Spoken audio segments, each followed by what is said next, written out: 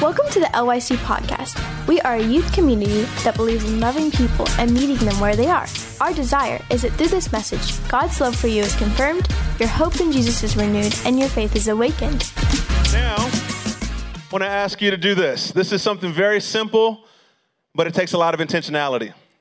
I want to ask you to pray with me, but not just closing your eyes and letting me pray and you just kind of nodding along, but I want you to ask God for what you've been believing for ever since the last time we were at camp. Now, some of you may say, this is my first time. I've never been here before. Well, just think back. What's that thing you've been asking God to do in your life specifically? The thing that you've been saying, man, if I can just get through this, or if I can get healed from this, or if I can move on past this, my life will go to a whole new place. I want you to get that in your mind right now. And when I pray, I'm going to pray out loud over the mic to cover you, but I want you to pray not in your mind, but I want you to open your mouth. You don't have to be loud enough so everyone can hear you, but I want you to open your mouth and pray and bring that thing to the Lord and let him know, Lord, I'm here. And I'm believing that in your presence, we sang this earlier, it's from the word, there is freedom. Freedom. Where the Spirit of the Lord is, there is freedom. We're going to believe that right in this place that God is going to take care of those things, heal people emotionally, physically. Listen, some of you guys have gone through trauma in your lives and you're like, man, if I can just get past that, then I can do what God has for me to do. I want you to be bold and bring that to God. I want you to be bold and say, Lord, here I am. I don't want anything to stop me from receiving everything that you have for me in this life. Can you guys do that with me? Let's bow our heads. Let's close our eyes. Let's focus. Don't be thinking about anyone else. Get your mind set. Let's pray to our God who is faithful. Father, we call out to you because you are God, the good Father. Lord, we pray even now. There are so many prayer requests being lifted up right now. Young people all over this building, leaders all over this building, lifting up prayer requests to you. Lord, there are things in our lives that we know only you can heal. So, Lord, we submit those things to you. Oh, God, we submit every single one. We say, heal, oh God. Heal, Father, those deep hurts. Lord, speak and breathe confidence into those who have lost their confidence. Father, heal those wounds from mothers or fathers. Heal those wounds from family members or friends. Lord, do what only you can do. And Lord, we say we open our hearts to you tonight. Holy Spirit, do what only you do. As we open your word, we pray that you would open our hearts and that you would read them like a book, oh God. Whatever's in there that even we're afraid to bring up, Lord, I pray that even now in this place, your Spirit is in this place, that even now you begin to cut even between a joint and marrow, Father, that you begin to make it so evident that you're working. And Lord, I specifically pray for those who may be afraid to come to you. Lord, you're such a loving Father, such a caring and gracious Father. As Pastor Brendan mentioned, Lord, you initiated this relationship. So I declare that any lie that we should be afraid to approach you, any misunderstanding, we tear those things down and replace it with the truth. You're calling your people to you. So Father, here we are. We're coming, Lord. We're saying, yes, we want you. We will draw near, and your promise is that you will draw near to us. Let this be a week that literally changes our lives. We receive it by faith today. If you agree with me, can you shout out amen? Amen. Amen. Praise God. Anybody bring a Bible today? That was very weak. All right, let's do it like this. Where are the girls at? Girls, let me see your Bibles. You have Bibles? All right. Guys, I'm giving you time, okay? Find your Bibles, okay?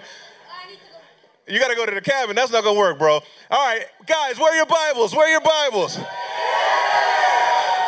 Can you guys do this with me? Let's all hold our Bibles up nice and high. Let's hold them up nice and high. Oh, wait. Put them down. I just had an idea. Put them down. Does anybody know what a Bible drill is? This is like old school church. Anybody know what a Bible drill is? Some of you are like, yay, we know. Some of you are like, yeah, we know. I want you to we're going to have a Bible drill. Get ready, okay? It's called a sword drill in some places. I'm going to call out a verse, and I want you guys to try to find it as fast as you can. And whoever finds it first, I want you to stand up, okay? I'm watching. I got a couple of leaders. Can you guys watch too? I want to make sure I don't accidentally pick the wrong person. You guys ready? Oh, you look ready. Here we go. I want you to find 2 Hesitations chapter 3. Go. What happened? Okay, good. Some of you are like, well, I don't got to find that, right? That's not a book of the Bible, okay? Sorry. Everybody makes mistakes. No, for real this time. I want you to find John chapter 10, verse 27. Go. Come on, the clock is ticking. It's ticking. What? The birthday boy? What? Do we give it to the birthday boy or what? Wait, here's a young person who found it. Let's see. Did you really find it?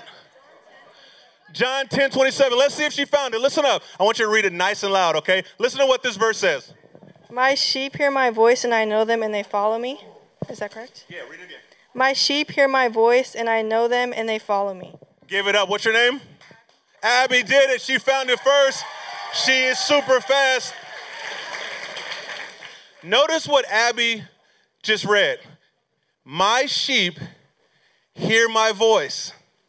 They know it and they follow me. Who's that speaking? Anybody know?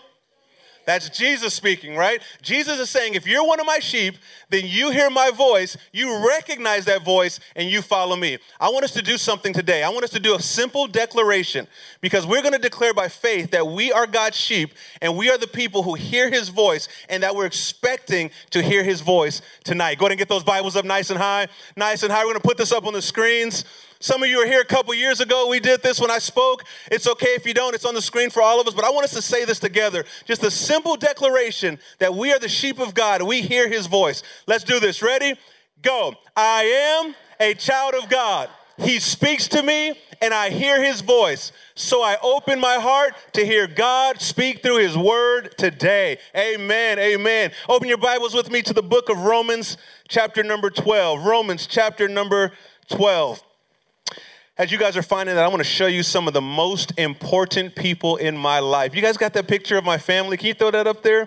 Check this out. Oh, that's my crew right there. So let me introduce you guys. So my wife is actually here. So the picture, she looks beautiful there, but man, in real life, good night. That's my wife, Star, right there.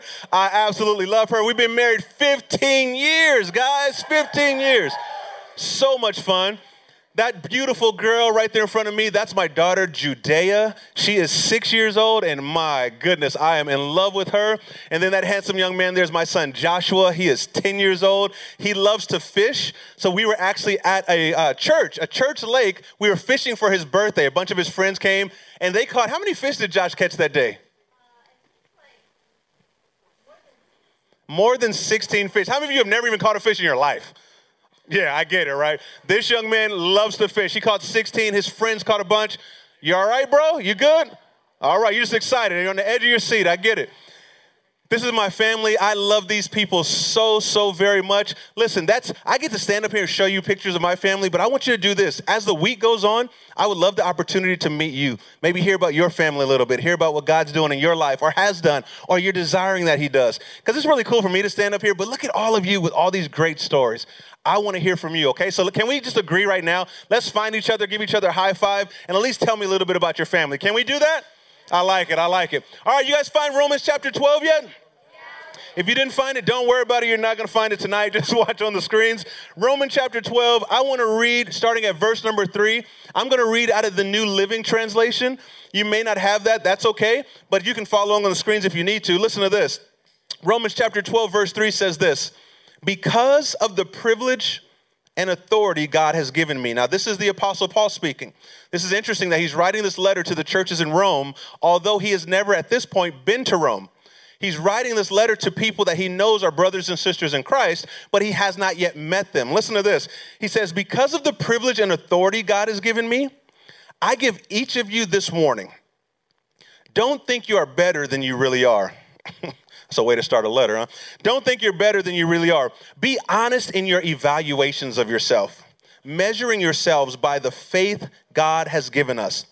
Just as our bodies are many parts, and each part has a special function, so it is with Christ's body. We are many parts of one body, and we all belong to each other. Verse 6 says, in his grace, God has given us different gifts for doing certain things well.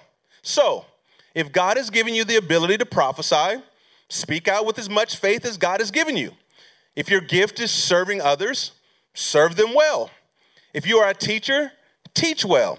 If your gift is to encourage others, well, be encouraging. If it is giving, give generously.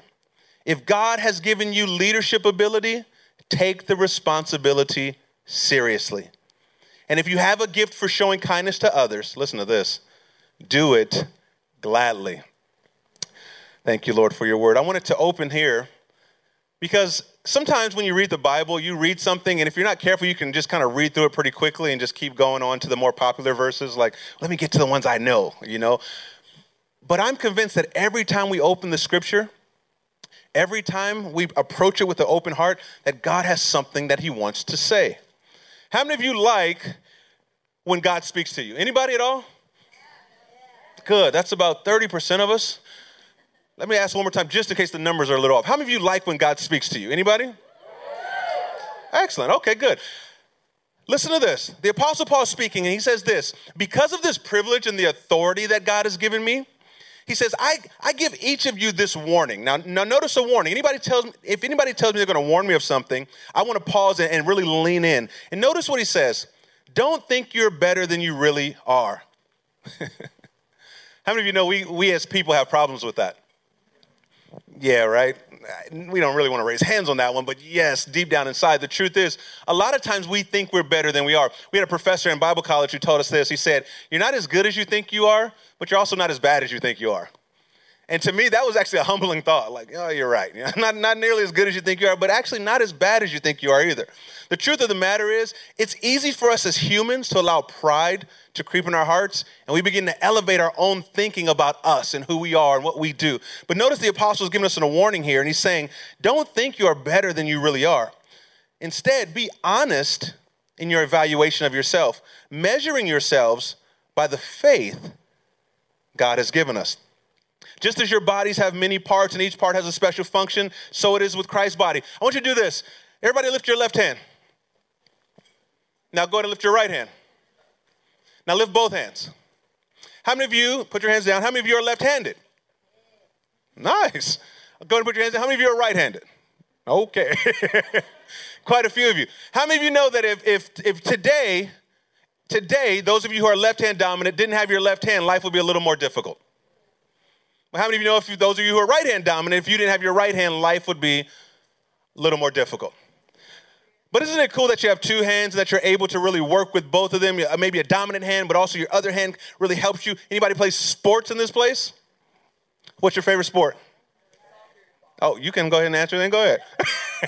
Soccer, what about you?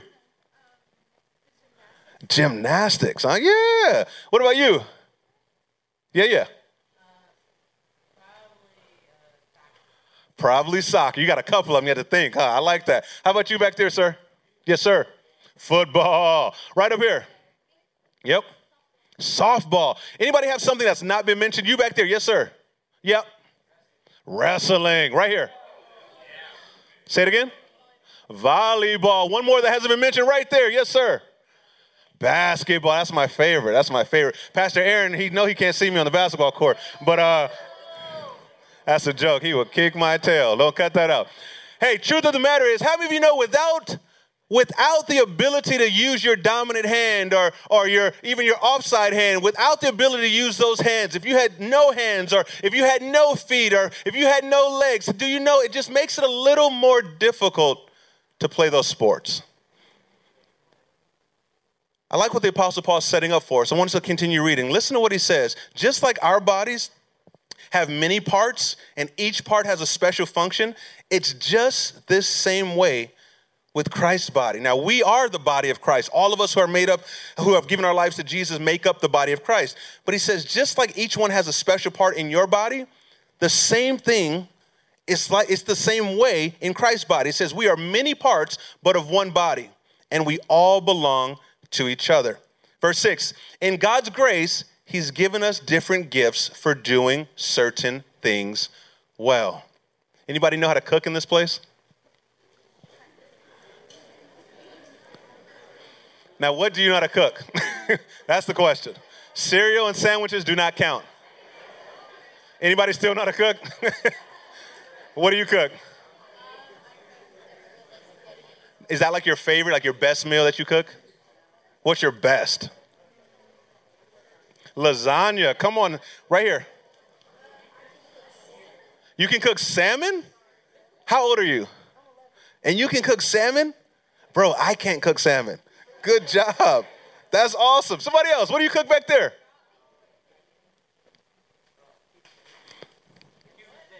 Cube steak. You guys are kidding me, right? Right here. Pancakes? Oh, now we're talking. That's the good stuff. One more, right there.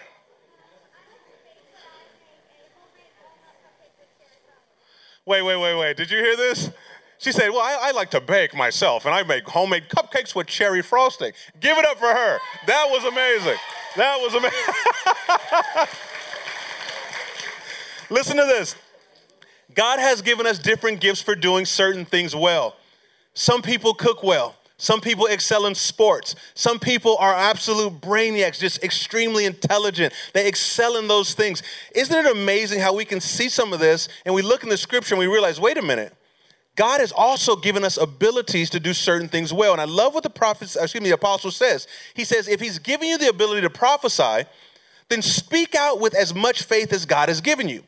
If he's giving you the gift of serving other people, well, then serve them well. If he's created you to be a teacher, well, listen, teach well. If your gift is to encourage others, what should you do? Be encouraging. If it's giving, then you should give generously. He goes on, leadership, showing kindness, all these things. This is what I want you to see today. Every single one of us, God has given gifts. He has specifically placed things inside of you so that you can do certain things well. But this is what I want you to see. Notice the Apostle Paul didn't say, if the Lord has given you the gift of prophecy, then you should really go back to him and ask him to give you the gift of teaching instead.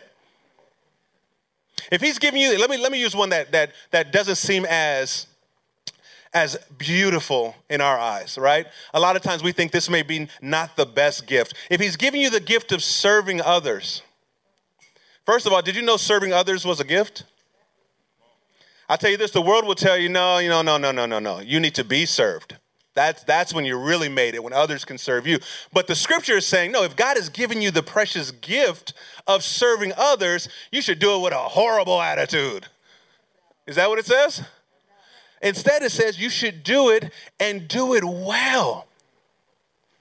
Don't raise your hand on this, but I mean, how many of you honestly can check your heart and say, man, yeah, that's me. Like, man, I'm just serving all day. There may be a few of us, but a lot of times we're like, no, I'd rather somebody serve me. I'd rather somebody else do it for me, because the world tells us that's what really makes us great. But I want you to know something. We're not of this world. Can I say that again? We're not of this world. You see, let me tell you, I remember when I was, my goodness, in my early 20s, I remember praying to the Lord about what he wanted to do in my life, what he wanted to use me for. And I remember the Lord began to show me stuff. Marcus, I've created you to be a teacher. I created you to communicate the word of God.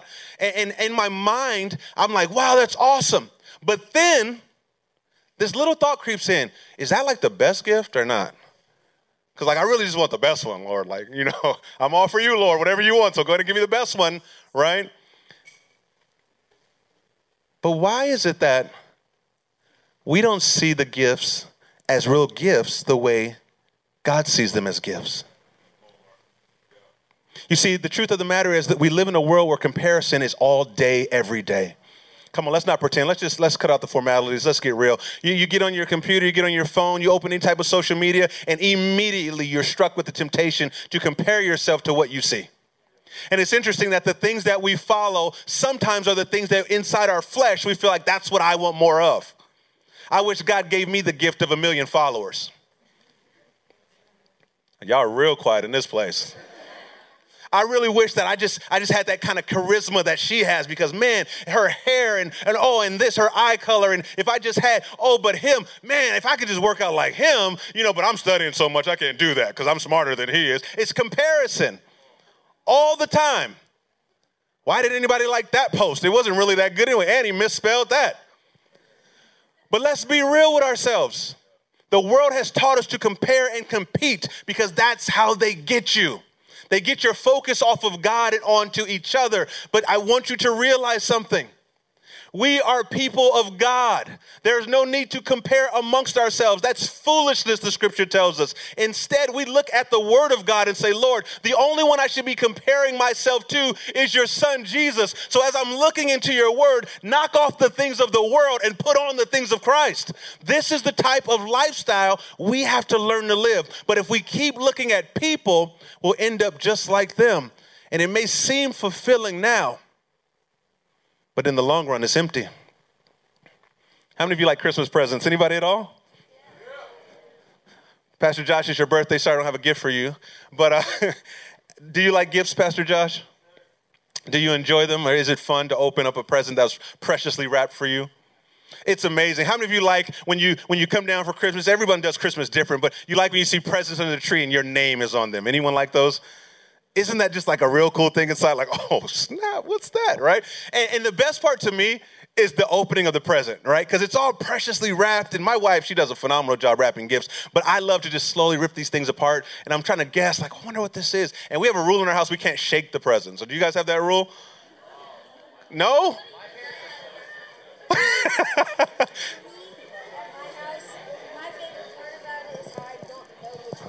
Mine. You don't know which one is yours? Yeah, my dad, he doesn't put the names on the boxes. So then I get to guess which one is mine. Do you hear this? This is insanity. You want to ruin Christmas? No, I'm just joking. I'm joking. So he said his dad doesn't even put the names on them. You don't even know what gift is yours. See, my problem is I'll start shaking all of them. That's the issue, right? But when you open up a present, the fulfillment, yes, I like unwrapping it and ripping it and all that stuff. That's fun. But ultimately, the best part is when you see what it is. Like, oh, this is exactly what I wanted. How did you know? That is awesome. But how many of you know, if you went under your Christmas tree one year and the best looking box had your name on it, bro. It actually had your name this time, right? And you're like, man, that looks amazing. And it looks about the size of the thing that I actually wanted. I think that might be it. And Christmas morning comes and you start to rip that gift open. And once you rip it open, it's just an empty box. How would you feel? Sad? Mad? This guy said his soul would be ripped in half. That's intense. Listen, the truth is, you would think, who's so cruel to do this? But I need you to hear me. I need you to hear me.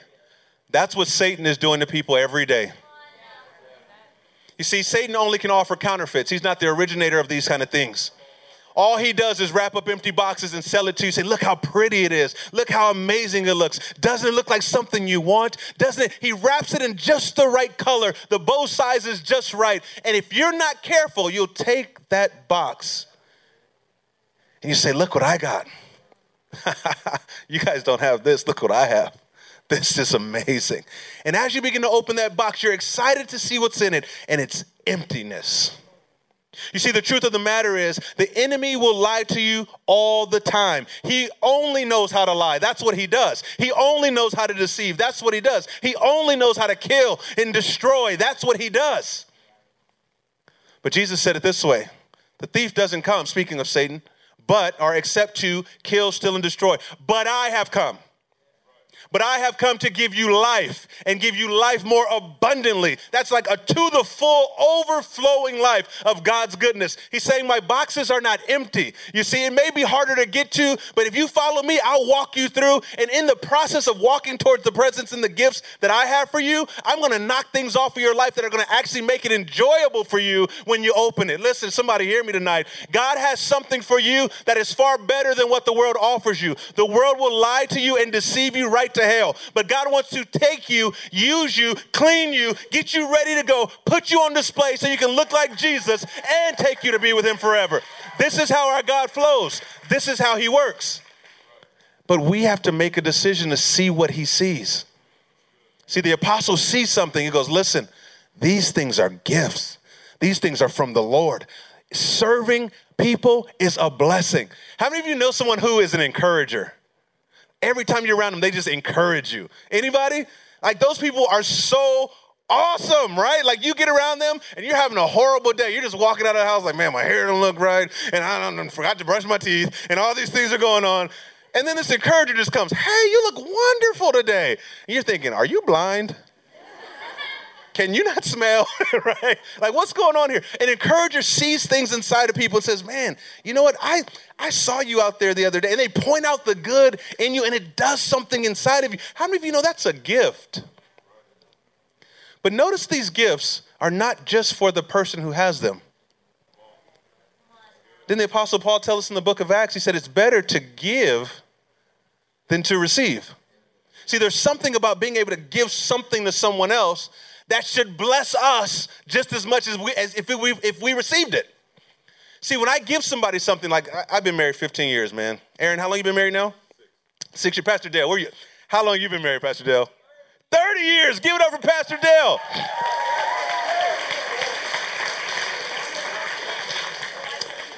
When I was just getting excited about being married, Pastor Dale was already at 15 years. That's awesome. I think that's great. Check this out. I've learned over the years that blessing this woman is more fun than me receiving things from her. Now, babe, don't take that wrong. I still want gifts. Okay. But when I get her something that I know, I start to get giddy inside like a kid. Like, I can't, man, this is it, right? Like, when she opens this is it. She's going to love me forever. This is awesome. But there's something about, I've just learned it over this time together, that something about blessing her blesses me. But see, what if I didn't see it like that? What if I said, hey, I got you something over there, but let me see what you got me first? How do you think 15 years wouldn't have worked? But instead, I'm looking at her and saying, Lord, what can I get her? I'm trying to listen to her conversation during the day when it's not her birthday, when it's not Mother's Day, when it's not Christmas. I'm trying to pick up on little keys, like, oh, she likes that. We're going through the store. And she's like, oh, look at this candle, so nice. And I'm over here like, if we don't get out this candle store, but I'm taking mental notes at the same time. We don't get out this candle. What color was that? All right, right? Because you know, when I get her the candle she likes, it blesses her. Paul's saying, I want you to see it this way. These are gifts, and he's given us these things so that we can do certain things well. Now, how many of you know someone who is quote unquote nosy?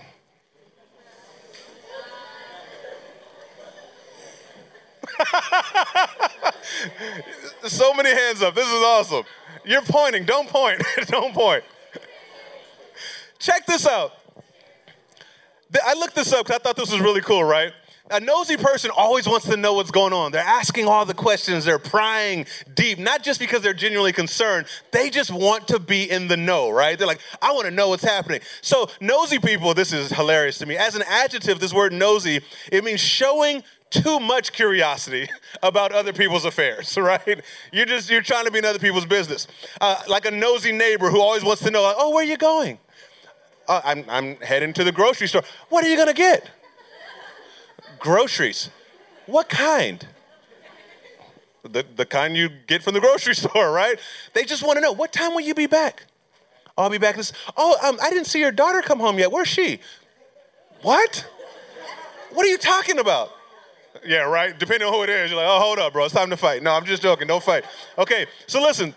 There are nosy people who want to know everything. They're always prying. They're extra inquisitive and curious. Some people call them busybodies because they're always probing or spying or eavesdropping, right? In a sense, they're intrusive. They want to know everything. They're so concerned with everyone else. And the best thing you can tell a nosy person is what? Somebody tell me, what would you tell a nosy person? She said that with attitude. Mind your own business. Right? Listen, that's the best thing you can tell a nosy person. Now, I know that's not a kind thing to say, but ultimately that's how you feel inside. Like, just mind your own business. You have your own life. Go and live your life. I'm going to live mine. But how many of you know there's not a nice way to say that? Like, try it. Mind your own business. Would you mind just minding your own business? It just doesn't come off very nice, right? But listen, I truly, truly, truly believe that as we dig down into the root of some of the issues we're having in our culture, that's bled into the church is the simple fact that we don't mind our own business. We're so concerned with everyone else.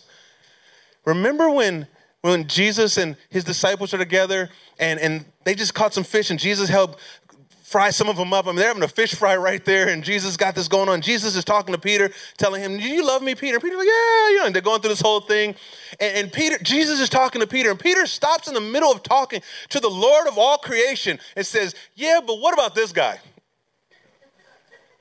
Now, I don't know about you, but I just don't think it's the right time to interrupt Jesus to ask about somebody else when he's dealing with you, right? So Peter, do you love me? Yeah, I love you. And Peter, feed my sheep. Oh, yeah, I got you. And and he goes into this discourse. It's beautiful. And then Peter stops the whole thing and says, yeah, but what about him?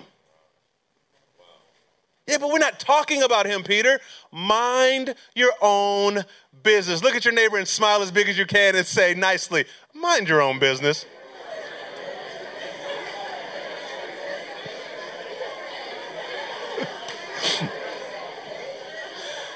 Now, I got to be honest with you. I got to tell you something honest. I'm not from Concord, North Carolina, even though that's where I live. I was not born there, not raised there. I'm actually from California, born and raised in California. I was actually born in this place called Pomona, California. It's a little funny because I joke with my daughter. She's 6. You saw the picture. I tell her, she goes, Dad, Mom was born in Hawaii, so she's Hawaiian. I'm like, yeah, that's cool. Mom is Hawaiian.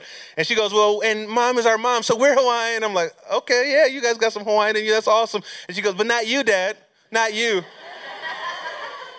I'm like, well, thank you. I thank you. You just told me something I didn't know, right? And I joke with them. And she goes, Dad, where were you born? I said, I was born in the hood. That's for real. That's what I tell her. The problem is, one day we were out with some people, right? And you're out with people, and they're talking about different places. We were born here. And then my daughter goes, my dad was born in the hood. No, no. That was for the family, right? Listen, but the truth is when in Pomona, California, you don't say, mind your business. So because for some reason we don't want to complete all of our words. So we say things like, mind your business. Y'all didn't hear me. Y'all like, what does that mean? Not mind your business. Mind your business, right? Because there's no nice way to say, hey, mind your business. What does that mean? Leave me alone. What if we, as the one camp this summer, made the decision to say, I'm going to mind the business that God gave to me. He called me to be something. I'm not going to focus on him or her or she or they. I'm going to mind my business. Can you imagine what we would do with God working through us on this earth? If we decided to say, that's it, from this day forward, I'm minding my business. I need you to hear something, okay? We are running out of time. Right there, I like your hair, man. Your hair is awesome. Right there, yes, you know, you don't look away. You, yes, sir. What's your name? Nazareth? Man, how come I didn't get a cool name like that? See, the comparison comes in right away, right? So check this out. Nazareth, can you do me a favor? Are you a loud person? Can you be loud for me? And I want you to tell the gentleman there in the red right there. Yes, sir, with the yellow letters. Can you tell him as loud as you can? Tell him we're running out of time. We're running out of time. No, can you tell Nazareth that we are running out of time, please, louder than he did? Is anybody loud in here? Can you tell them we're running out of time? No. Let's all say it on the count of 3. 1, 2, 3. We are running out of time. You got to hear me. Jesus is coming back soon. He's on his way back. Listen, Jesus is coming back. And to a lot of us, we get excited. Like, yeah, he's coming to get us. He's taking us out of here. But I want you to remember something. There are a lot of people who are not saved. Some people live in the house with you and they're not saved. And if Jesus was to come back right now, you may be excited, but they won't be. If Jesus was to come back right now, you may have to say goodbye to some of those friends because you won't be seeing them for the rest of eternity. See, Jesus is coming back, and there's no time left for comparison. We got to stop comparing and get to work. It's time for us to start doing what God has called us to do, because he needs prophets and he needs teachers and he needs encouragers and he needs people who are leaders to stand up and lead. And he's not looking at the old generation saying, good job, guys, you did so great. Let's just wait for the people to come and help us. No, he's looking at you and saying, you are the now generation. It is time right now for you to stand up and do what God's called you to do. But it starts with minding your business. Mind your business. There you go. I like you. What is your name? Brianna. You better see, you heard my name is Brianna, and you better mind your business. We're not waiting for someone to come rescue us. We are it. We are it. Look at your neighbor and say, we are it. Now, I want to turn a corner here. I think this is important. Some of us have substituted the call and the gifting of the Lord for secular things. We've said, I know what God's called me to do, but I want to substitute that for something that appeases someone else. Maybe I'm embarrassed to tell my mom and dad that I want to go to Bible college because they might look down on that. So yeah, I'm just going to go ahead and be a doctor. There's nothing wrong with being a doctor, but is that what God is asking of you? Well, I don't want to tell my mom and dad that God's called me to drop everything when I graduate and go on the mission field, because they're gonna really look down on me. I mean, my family has a lot of money and influence, and if I don't continue that, then what's gonna happen? So instead of fulfilling God's plan, I'll just go ahead and be a lawyer. They'll be happy with that. And you're right, they might be. But will he be? See, what would happen if a generation like us, I'm just throwing myself in there, is that okay? If we just made a decision to say, you know what? We're just going to start doing what Jesus said to do. We're going to just start living how Jesus said to live. Can you imagine if God did call you to be a doctor? Can you imagine this? Before you go into surgery, the doctor rounds up, come here, all the nurses and everybody, come here. Let's take some time to pray. I don't know about you. That's the kind of doctors I want, right? Let's grab hands. Let's pray. Lord, we know that you've given us these skills. We've gone to school to learn and things. Thank you for that. But you are the healer. Oh, can you imagine a doctor praying like that? But you are the healer. So we're looking to you. We need you to give us what we need to save this person's life. So guide us, guide our hands, guide our minds, guide us as we do this surgery. Oh man, that's the kind of doctor I want. Listen, some of you have this desire inside of you to defend and argue things. And it's been tough for you as you've been growing up, because you felt like, man, there's just something in me. I'm not trying to be disrespectful, but there's just something in me. And you may think, I just need to go be a lawyer because then I can argue and get paid for it. But what if God has really gave you this apologetic type spirit? You're an apologist who defends the faith. So you can stand up and study the word of God and refute with those who argue against it. See, we have to slow down and say, money is not our God. God is our God, and he supplies our need.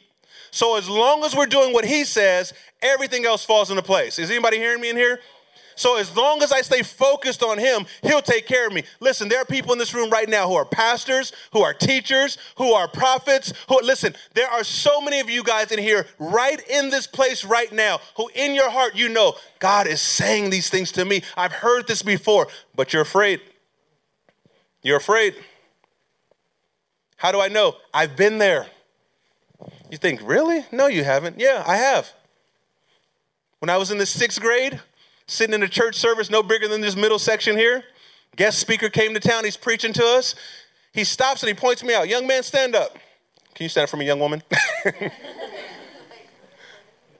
He says this to me. He's talking to me. Young man, stand up. Points me out. Everyone's looking at me. He's looking at me. I'm looking at him.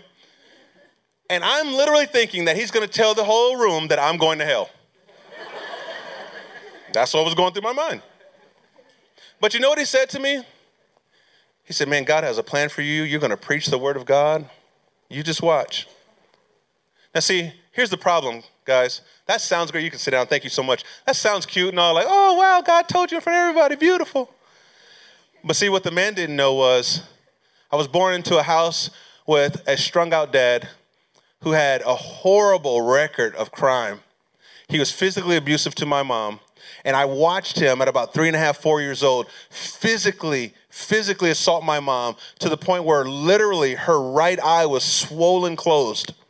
And I laid in the bed that night watching this with just my eyes peeping out of the blankets. As I'm watching this, there's this tension in me of wanting to help my mom, but being horribly afraid to do anything. My dad says these words. I can't forget these things. They're just in there. They're like burned in. He says, I'll be back, and when I come back, I'm going to kill you. That's what he told my mom. He leaves out of the door. My mom scrambles herself to her feet. She goes, picks up the phone. She calls 911. She's crying. She's saying, please, just get here. Please get here before he gets here. So it seemed like a few seconds, but I guarantee it was longer than that. All of a sudden, my mom's getting up, pushing things against the door. She's trying to barricade the front door. And all of a sudden, I hear my dad come by the window, and I am dreadfully afraid. He tries to open the door, and he realizes something's blocking it. He begins to kick the door. He begins to yell and to curse, open this door. He's kicking the door, and the things that my mom put behind the door, they're moving slowly, further away from the door. I'm laying in the bed, frozen. He finally gets the door open. My mom is in the furthest part of the room they were in. We lived in a studio apartment. It was just me and my little brother, my mom and dad. She's in this corner crying hysterically. My dad comes in, he's walking towards her, and literally, like knights in shining armor, the police bust in right behind him. They tackle my dad, and they take him off to prison. Crazy, right? See, this man calls me out and says, stand up, God's going to do all this for you. But what he didn't realize was I was the most timid boy you could ever find, because that moment scarred me. I didn't know how to function. I would get around men and feel like I don't know what to say, because the one man that I thought was supposed to affirm me and tell me I can do it and all these things, he abandoned us. And for some reason, I embodied that. I took that and said it was my fault that he didn't stay. So this guy's calling me out in front of everybody saying, God's going to do all this. And I'm thinking, yeah, okay, sure. All right, yeah, me? You don't know me, sir. 6 months go by. Same church. Same guest preacher comes in. I'm a little smarter, though. I look and I see him. Oh, okay, he's preaching. I sat on this side of the church in a different row, right? I'm sitting there minding my business like, ha ha, got you. You don't know where I am now. He's preaching. He's doing his thing. Goes, I'll point to a guy this time. Young man, stand up. I'm thinking, this man is crazy, right? Would you just mind your business, right? He points me out. Son, I'm telling you, God has a plan for you. He's called you to preach. I'm in the 6th grade. Any 6th graders in here? How many of you know that's an interesting year, right? 6th grade is different, right? I'm in the 6th grade. This guy is telling me these things. And in my mind, all I'm thinking is, you don't know me, sir. You don't know my life. You don't know what I've walked through. Thank you for your great stories and things. But how do you know that God can do that in me? But isn't it interesting that as I share this story with you, I stand here as an ordained minister of the gospel of Jesus Christ because I made a decision to follow God's plan and not my own. And God was able to heal and restore and do what only he could do. Listen, God is not asking you to try harder to get here. God is saying, I want you to submit to me, receive this as a gift, and start walking with me as I teach you how to walk in it. And as you do, you mind your business, watch what I'm going to do in your life. You mind my business, watch where I'll take you. Watch how I'll heal you. Watch how I'll raise you up. Thank you, sir. You can sit down. I want you to hear me tonight. Everybody's story in here is different, but everybody has a story. And the devil tries to lie to each one of us and say, yeah, that's not for you, though. He is the father of lies. I told my wife this. I said, babe, I have to remember when the enemy starts lying to me, I have to remember he's the father of lies. So technically the opposite of everything he says is truth. So if he says this, I actually believe the opposite. That's the truth. Why would he attack me with something if he didn't know the opposite was true? So when he says, yeah, you can't do it. Because see, even at 39 years old, there's times where I start feeling that feeling trying to creep in me. Like, yeah, no, not you, Marcus. No, you're just still that little boy. And you know what? Those are lies. Those are lies. Because you know what God says? He doesn't say you're a little boy. You know what God says about young people? He says, let no one despise or look down on your youth. You know what God says about people who give their lives to him? He says, you are now the righteousness or the rightness of God because of what Christ Jesus has done. So as long as you're in him, in God's eyes, you are righteous. This young man right here, a young preacher, right? We know this already. This young man, how old are you, sir? 13 years old. Preaching are you on Facebook preaching? Where you at? Facebook preaching real sermons, like blowing my mind. His mom sends me links, like, check this out. I'll get on them like, oh, that was good. He's 13 years old. Any 13-year-olds in here?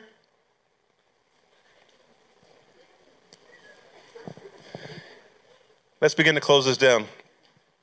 How do you go from where you are to where God wants you to be?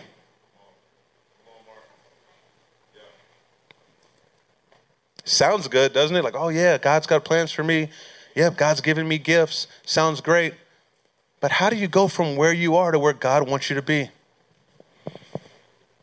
See, something I don't like to do, but I've had to do many times in my life since I've gotten my driver's license, is a U-turn, a 180. Sometimes I'm driving and my wife's here. I'm telling the truth. She'll say things like, babe, are you lost? Are we going the right way? Yeah, I'm good. You want me to put it in my phone? No, we've been here many times. I got this. You sure? Here, I'm going to put it in my phone anyway, right? She starts putting it in her phone. Oh, right? And then I realized once the phone comes on, yep, I'm going the wrong way. But you know what it takes at that point? Me to be humble and say, oh, you're right. I was going the wrong way. Humble myself, and I turn around. You know what I noticed, though? As soon as you turn around, no, I don't want to even say it like that, because that's not necessarily the truth. As soon as you humble yourself and begin the process of saying, okay, I'm wrong, you're already on the right track. As soon as you make that decision to say, yeah, I'm going the wrong way, you're already on the right track. How many of you know you'll get there so much faster doing a U-turn going the right way than keep going the wrong way? How do I get to where God wants me to be? It starts in your heart saying, Lord, your way is right, my way is wrong. But I want to just say this last thing, because we're going to pray here in a moment. And I really believe that many of you are going to make a decision to what we call repent. We call it repent because the Bible calls it repent, to turn. Literally, we're turning around from what we were doing and coming to what we know is right. Well, listen, when you make that decision, it's not just oh, okay, yeah, I did a couple wrong things, so yeah, I'm just sorry, God, I'll try harder next time. You can't do it in your own strength. Can everybody hear me? You can't do it in your own strength. You can't have a 30-year marriage in your own strength. Come on, somebody. Some of you don't know anything about a 30-year marriage because your parents were divorced before you were even old enough to remember.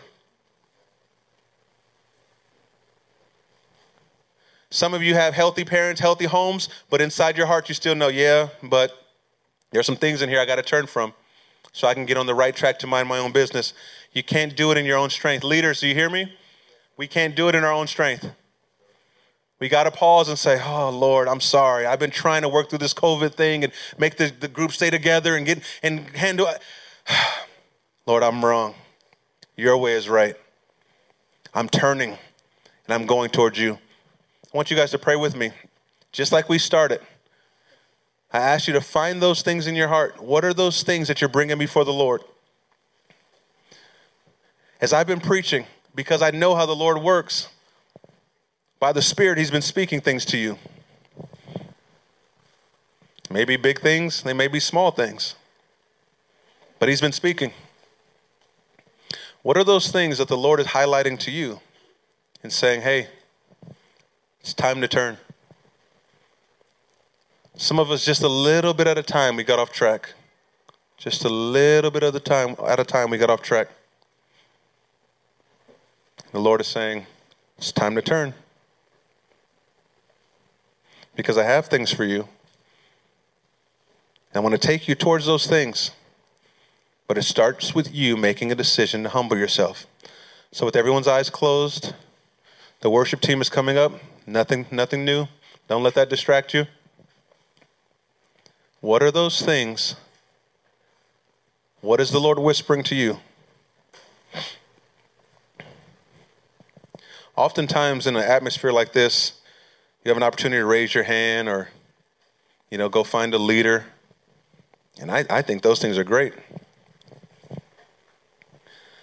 But what often happens is we go find that leader and we confess those things in the sense of, hey, I'm ready to turn from this, and we repent to God. And we walk away, but deep down inside we know as soon as we get back home, I'm going right back into it.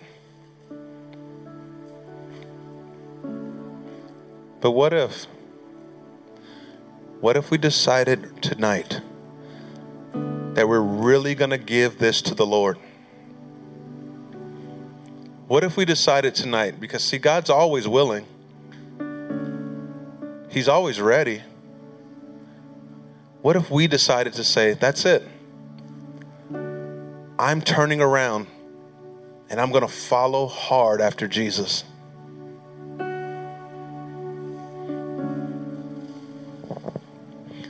I've been amazed at some of the things that God has done in my life.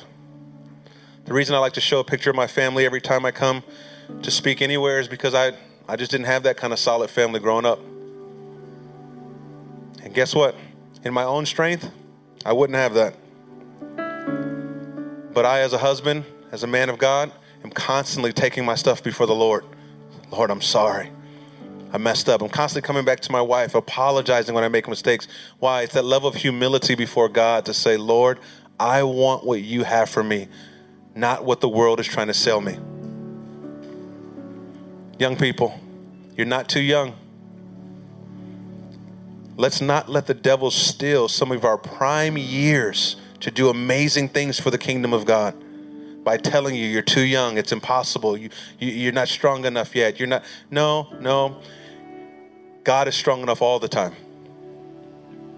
And when you humble yourself before him, he exalts you at the right time. He's the one that does these great things, but we have to make true decisions. This is how the gospel, the good news starts. It starts with repentance. We make the decision to say, I'm turning from the way I was living and I'm going hard after God. This is what we're going to do. This is going to be simple. This is not going to be emotional, because I want you to be thinking truly about what you're doing. Don't let the music sway your mood. Don't let, oh, my friend got up, maybe I should get up. None of that stuff doesn't work. That doesn't change you. But I'm going to ask leaders to just make some space. Just find some space around the room. Because I believe that there's young people in this place right now who say, yep, this is the week. This is, a matter of fact, this is the time. This is it now. I'm ready to really turn and go after Jesus. And if that's you, young people, if you're in your seat right now and you feel the Holy Spirit just tugging at your heart, you know those things that you might have been thinking through as we prayed. If that's you, and you're saying, this is me. When you go up to your leader, I want you to be honest with your leader. Hey, I want what God has. I want to recognize these things as gifts that he's blessed me with. I want to turn away from the things that are stopping me from doing what he's called me to do. I want to turn away from those things that are just literally in the way. And I want to make room for Jesus to do what only Jesus can do. So young people, if that's you, as the worship team just softly plays, if that's you right now and you're ready to do that, if you feel that in your heart, that conviction saying, nah, I'm off track, then just find your leader. Just get up whenever you're ready. Find your leader. Talk directly to your leader. Leaders, I encourage you, pray with your students, but don't just jump right into prayer. Give them an opportunity to really make that decision to turn. And then you come alongside them, encourage them in that decision, pray with them. And as their leader, let them know, I'm with you in this. You're not by yourself in this. So Father God, we submit our hearts to you. We say thank you for the power of the Spirit of God who works in the hearts of men and women, young and old alike. Lord, first we say thank you. Thank you that you are not a liar, that you're not out to deceive us with an empty box, but that you do have gifts for us. And Lord, we want to see them the way you see them. Lord, help us to get our mind off the comparison of the world. Help us to fix our eyes on you. And Lord, I pray over every young person in this room. I pray that these decisions that they make today will be lasting decisions. How do we get from where we are to where you want us to be? Tonight we decide, we make a decision to turn. So if that's young people, now is the time. Go ahead and find your leaders. Let's pray. We hope you've been inspired by this word. To help awaken your faith on a regular basis, subscribe now so you can be alerted when we have a new message. Thank you so much for listening.